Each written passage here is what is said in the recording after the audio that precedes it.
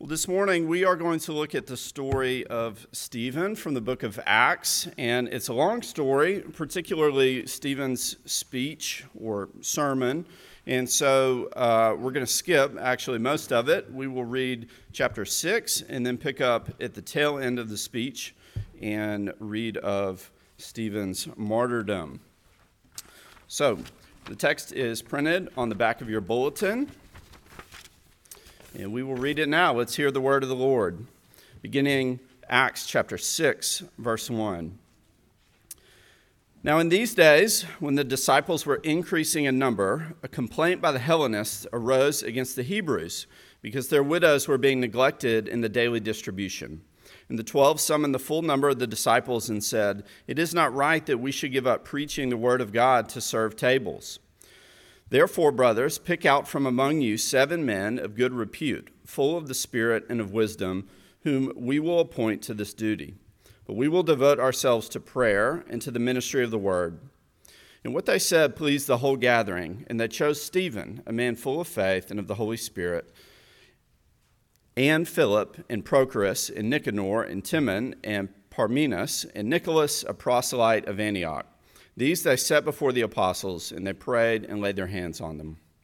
And the word of God continued to increase, and the number of the disciples multiplied greatly in Jerusalem, and a great many of the priests became obedient to the faith.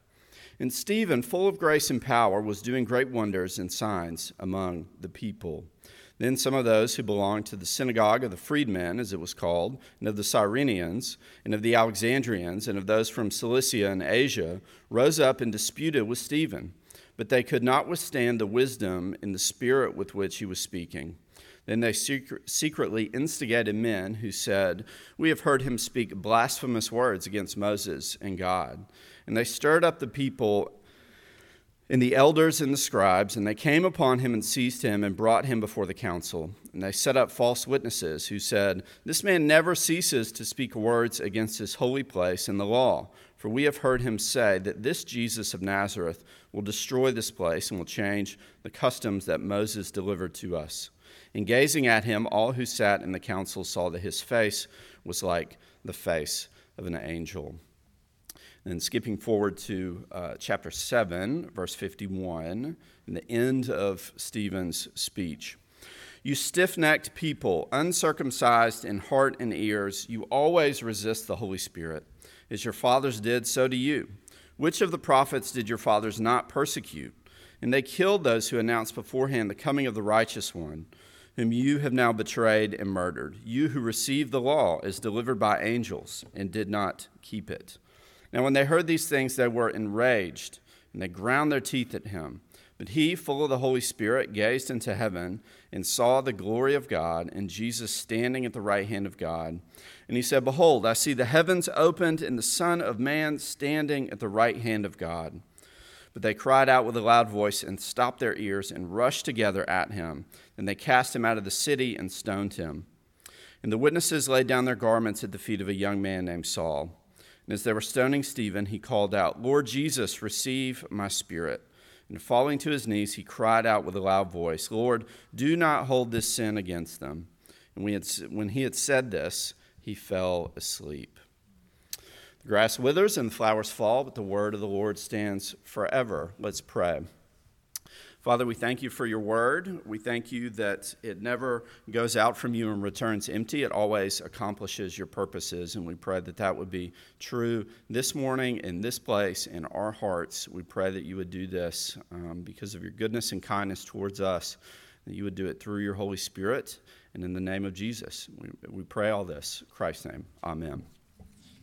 Well, I did not spend a lot of time watching the Winter Olympics, this past Winter Olympics, but even if you weren't tuning in, it was really hard to miss the struggles of the skier Mikaela Shiffrin. She's an elite skier, and against all expectations, she failed to bring home a medal, you may have heard, and failed in a number of places to even finish her races. And so one article said this: Shiffrin sat slumped by the side of the course with her head in her hands after her aborted run. and choked back tears while trying to come to terms with what had happened. "Yeah, I mean, no," she said in response to a question on whether she would continue to compete at these Olympics. "I will try to reset again, maybe try to reset better this time. But I also don't know how to do it better because I just don't." It's a difficult moment, isn't it? When you come to the end of your preparation, when you come to the end of your gifts, when you come to the end of your skill set, and you think to yourself, I just don't know how to do it better because I just don't. And that's the moment when we're often forced to look outside of ourselves, which most of us don't really like to do, right? We don't like, in that moment of crisis, to have to call on a pastor or a lawyer or a family member or a friend. We don't really like to ask for help. But all of us, at some point, come to what Frodo Baggins called the end of all things, right? And we have to find someone that we can trust. We have to find someone who can make us right when we're wrong, someone who can represent us. And so at first glance, that may not be what we might think the story of Stephen is about. But as we unfold this passage, I think we're going to find that it is. And so 3 really simple sections this morning. But before I tell you those, I want to take just a minute to get us up to speed on the book of Acts, since this is a one-off sermon. Acts is a book of the Bible that tracks what happened immediately after the life and death and resurrection of Jesus, recorded in Luke, who wrote both Luke and Acts, and also after the ascension of Jesus, which happens, we've touched on in this service, early in chapter 1 of Acts. And so many people have rightly said that a fuller name for this book might be the Acts of the Holy Spirit, because it follows the disciples who were laid low by the death of Jesus and then brought high, spiritually speaking, by his resurrection, and then empowered by his Spirit at Pentecost, empowered to go out and to tell the good news for themselves and to call people to repentance and faith and community in the life of the church. And so in the flow of the book, these things are really taking off in Acts. The church is on a major winning streak in the first few chapters of this book. But after some of those major early successes, things really start to turn for these early Christians. Not, of course, that any steam is lost out of God, his powerful work of building his church, but success leads to, in the book of Acts, powerful people, powerful entities going on the attack, and so things get very chaotic, they get violent, and as the powers that Christianity threatens begin to push back, that sort of culminates in many ways in the martyrdom of Stephen the deacon. So that's where we're at. 3 simple sections here: Stephen selected, Stephen seized, and Stephen stoned. So let's look at the first of these, Stephen selected. The more specific, inside of the book of Acts, the more specific context for the story is this. The church is, we mentioned, growing very quickly. And any organization that grows quickly has to really catch up, right? Organizationally, administratively. And so the Hellenists, the Greek Christians, feel like their widows who need a lot of help were being neglected over and against the Hebrew widows. And so the 12, the disciples, summon everyone, and they say essentially, hey, we're busy preaching, so we need to elect deacons. And the word is not used here, but that's what they are, to care for these physical needs as we are caring for the spiritual needs of the congregation through prayer and the teaching and preaching of the word. And so they choose these men: Stephen, Philip, Prochorus, Nicanor, Timon, Parmenas, and Nicholas. And side note, we sort of skate over the names in Scripture a lot, right? I know I do. And if you look closely, though, these are not just names. They are very specific people. It says, Nicholas, a proselyte of Antioch. And so it's not just any Nicholas. It may have been around. That's probably a common name. It's Nicholas of Antioch. In other words, Luke is identifying for his first readers someone various people who they might know, or at least know someone who knows, or could check and verify the story that he's telling. So we've had some excellent scholarship in the last couple decades on this from guys Richard Bauckham, Peter Williams, who've written extensively on how the names of Scripture are one of the reasons that we can trust the Bible. And so it's good, again, side note, to remember that these stories were self-consciously told to be verified. And so then we get a little foreshadowing with Stephen. He is listed first, almost as if he is the first chosen, a sort of overperformer, a class president type maybe. And it says he was a man full of faith and of the Holy Spirit. Full of faith and of the Holy Spirit. That is very high praise, isn't it? And so we should put a little mental bookmark there. And then it says the apostles prayed and laid hands on him. In other words, this is an ordination service. These early Christians are good Presbyterians. They are reflecting the order and authority of the church that we see being built in the New Testament. And there is a larger point here that's really in the whole book of Acts, and it's something that may be obvious to us, and we may skate over it, but I have reason to point it out to our college students often, and it might be helpful to point out now, and that is simply this, that the Christian life is actually not merely about you and Jesus. The book of Acts shows us and tells us that if you're going to have a relationship with Jesus, you must have a relationship with his church, his body and building and bride here on earth. You actually cannot have one without the other. In fact, Cyprian, a church father, said you cannot have God as your father without having the church as your mother. Now, I remember feeling very scandalized by that quote when I first heard it in seminary, but John Stott, who's more contemporary to us, put it this way. He said, an unchurched Christian is a grotesque anomaly. The New Testament knows nothing of such a person, for the church lies at the very center of the eternal purpose of God. It is not a divine afterthought. It is not an accident of history. On the contrary, the church is God's new community. Well, those are strong words, right? But this is not some backhanded way of shaming those who are not here today. There's something larger here. There's an orientation, a way of doing things, a vibe, the kids might say today.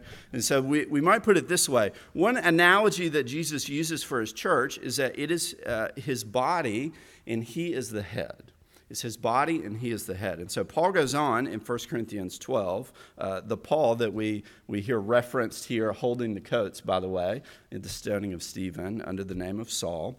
Paul goes on to say in 1 Corinthians 12 that in the church, someone is a foot, someone else is a hand, someone is an eye, and so on. It's all one body, right? Now, I sometimes, before I go to bed, like to watch what we might call a murder show. And one I saw recently was set in the Shetland Islands. So, there's some good mystery and intrigue going on there. And in this episode, it begins with a lady jogging on the beach, and she finds a hand. Now, just a hand, washed up. Well, how does she react? Well, as you might imagine, she is aghast. She is very upset. She runs for help. She calls the police. Someone's hand should never be just lying on the ground, right? If you see that, you know that something has gone terribly wrong. And so John Stott is saying, Paul is saying, Jesus is saying, you cannot be apart without the body. Otherwise, you are akin to a hand laying on the ground. Now, that's a pretty radical, macabre illustration, but I think it gets at just how strong the idea is in Scripture that the church is the body of Jesus on this earth. He is the head. We as the church are his body. And it's why God contends, in the early church in Acts, contends against the principalities and the powers and the rulers of this world. And so, as we tackle this very violent story, then, maybe in some sense we should be shocked, but more properly, I think we should feel the weight of the power and the purpose that God has given to his new community. Because what's happening here is the birth of, or at least the rebirth of, in all its New Testament fullness, the church. The church, as C.S. Lewis called, he said, the church as we see her spread out through all time and space and rooted in eternity, terrible as an army with banners. So imagine that arrayed against the principalities and powers and rulers of this world. We can expect a major clash. And so we're about to see that. We're about to see those principalities, powers, and rulers of this world at work here in the second section when Stephen is seized. So verse 7, we read something very interesting. The word of God continued to increase, and the number of the disciples multiplied greatly in Jerusalem. That's great, by the way. Sounds par for the course in Acts. But then lastly it says, and a great many of the priests became obedient to the faith. Now, why, we might ask, would a revival break out amongst this very narrow slice of the Jewish community, the priests? My friend Les Newsom helped me think about this. We've already read the passage, so you know that Stephen is about to die a very violent death. But the question is why? Why? Now, I really think even in the shadow of the crucifixion of Jesus, the stoning of Stephen is really pretty shocking. It is the first martyrdom, and there is just a sort of unusual savagery about it. Is there not? It says they were enraged and they ground their teeth at him. And we should pay very close attention when Scripture uses language that is that descriptive. It just feels personal, doesn't it? And so I think that is because if we peel the onion a little bit here, that Stephen's speech gets at the true heart of who these people are.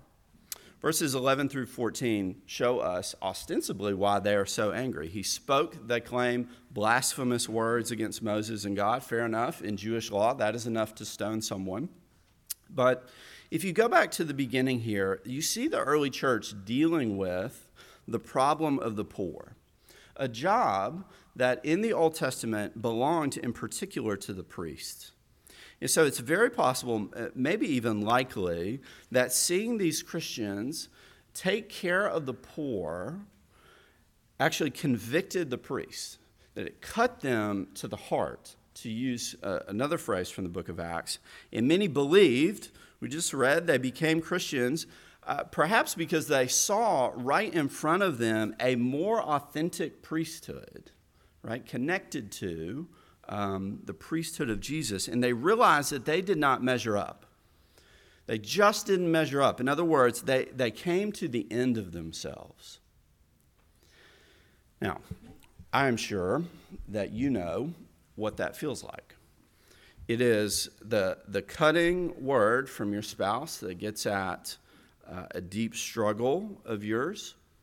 It is something that someone said to you when you were a kid that is just lodged in you. You feel like you can never get rid of it. Certain things, sometimes small, sometimes seemingly innocuous things, resonate with our deepest fears about who we are at bottom, at the root of ourselves. See, a priest in the Old Testament was someone who went into the holy areas of the temple, who went into God's presence for you, who stood in the gap between the Lord and you.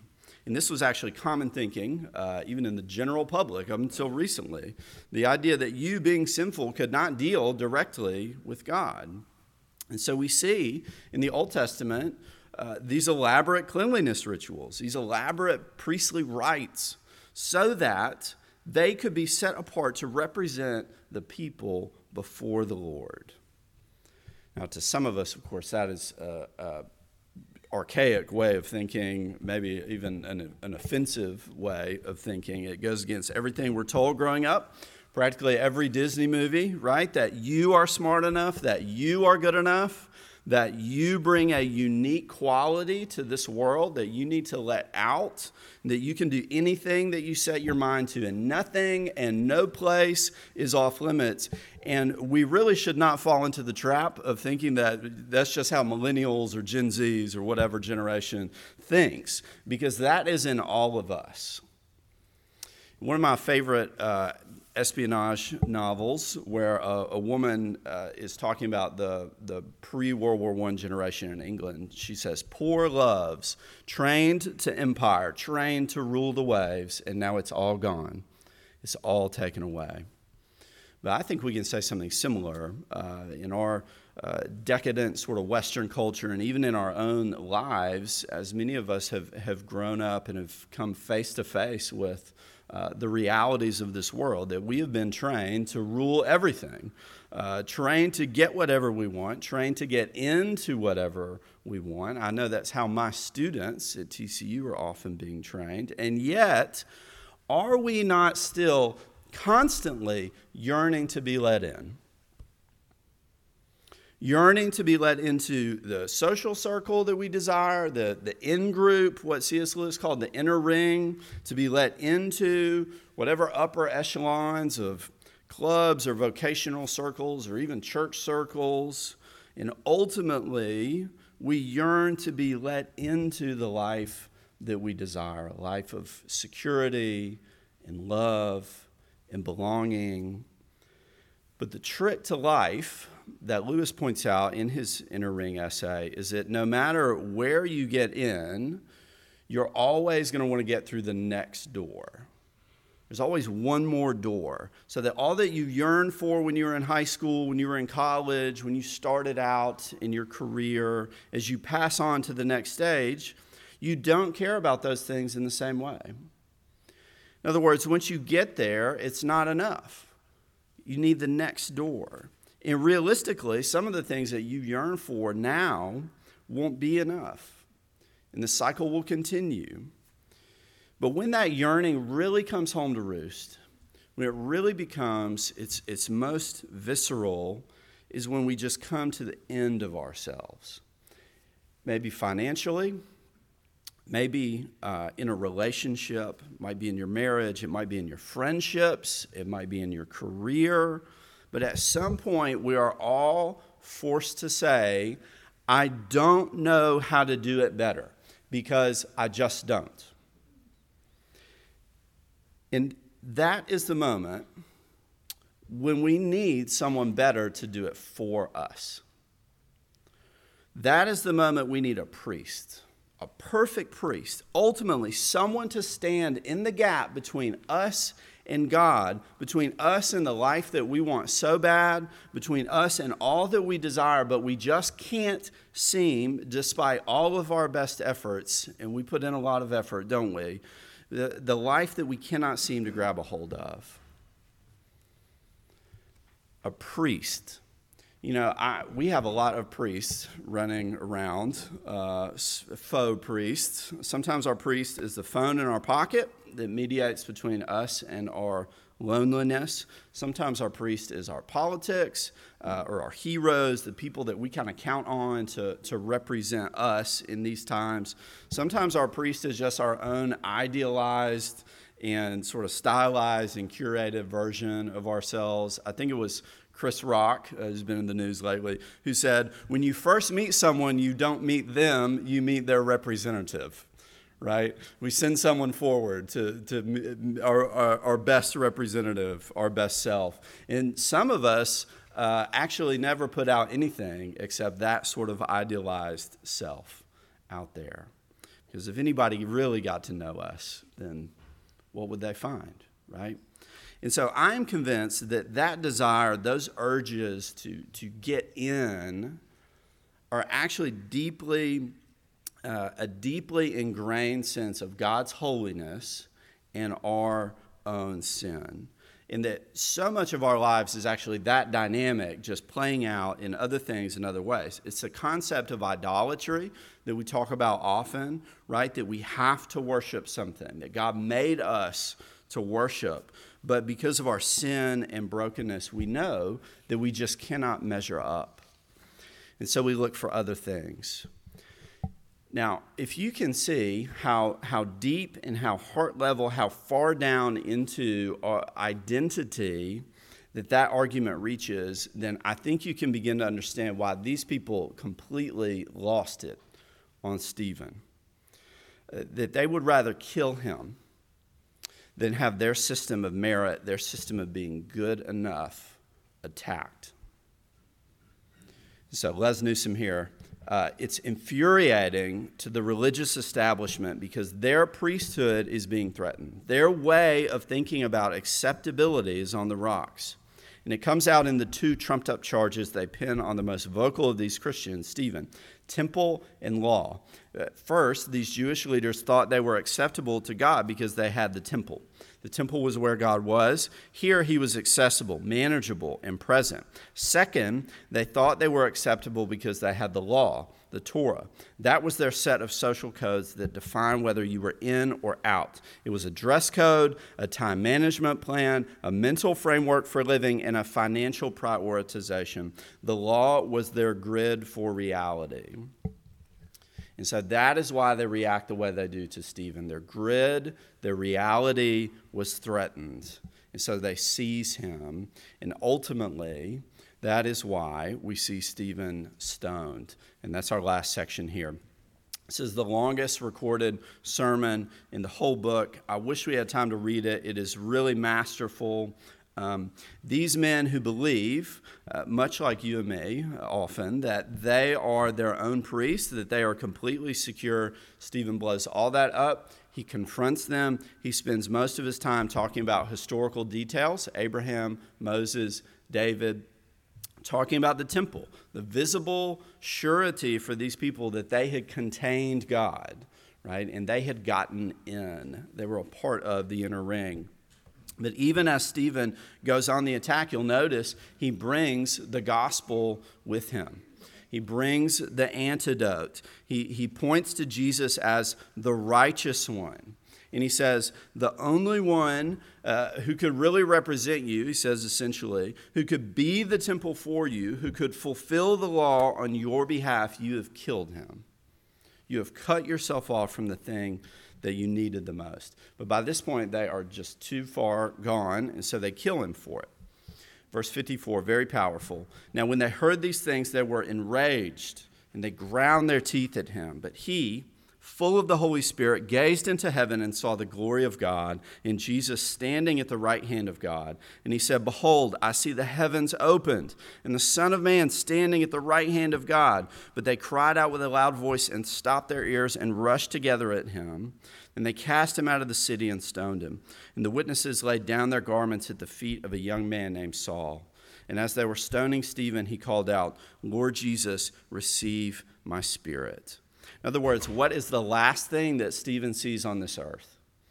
He sees Jesus being a priest for him. That's what this means, right? The ascended Jesus at the right hand of God, what is he doing there? What is he doing now? He's interceding for his people. He's standing in the gap between sinful people and a perfect God. And truly, that is what we need more than anything. This full and final, you are in pronouncement. That's why Jesus had to be both God and man, to be our representative in the sight of God. Only he can make that pronouncement. Because if you try to stand before God on your own merits, then you will be condemned. You'll be obliterated. But if you stand before God clothed in the merits of Jesus, the great high priest, then you will live. You'll have eternal life. You'll actually have everything that you have been searching for. Michaela Schifrin, a few months before the Olympics, lost her dad. Jeff Schifrin had been just omnipresent in her life and her skiing career.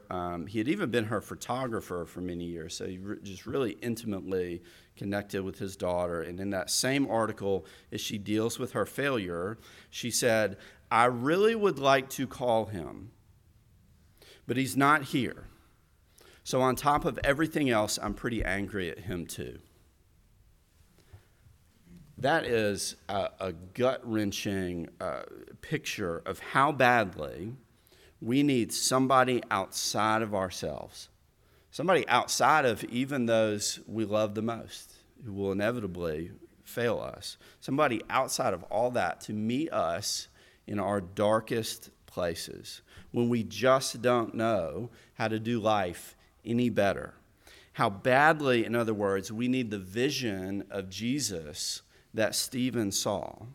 Because Michaela Schifrin, what she actually wanted was to call her dad so that he could mediate between her and her failure.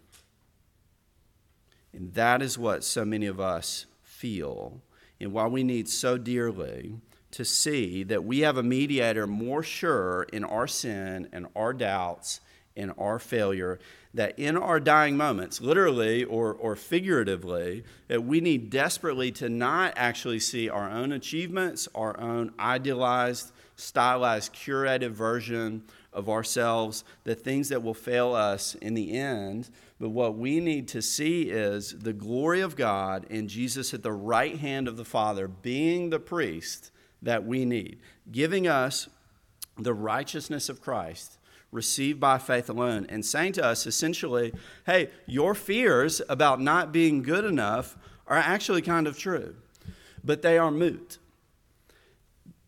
They don't mean anything anymore, because I have done all that is necessary for you to be let in to God.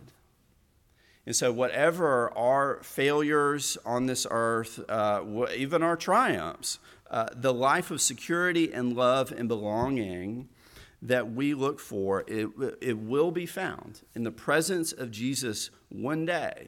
And we will look on Jesus as Stephen looked on him, and we will be able to rest even in our dying moments. Let me pray for us. Father, we thank you for your word and the story of faithful Stephen, and we pray that you would make us faithful even to death.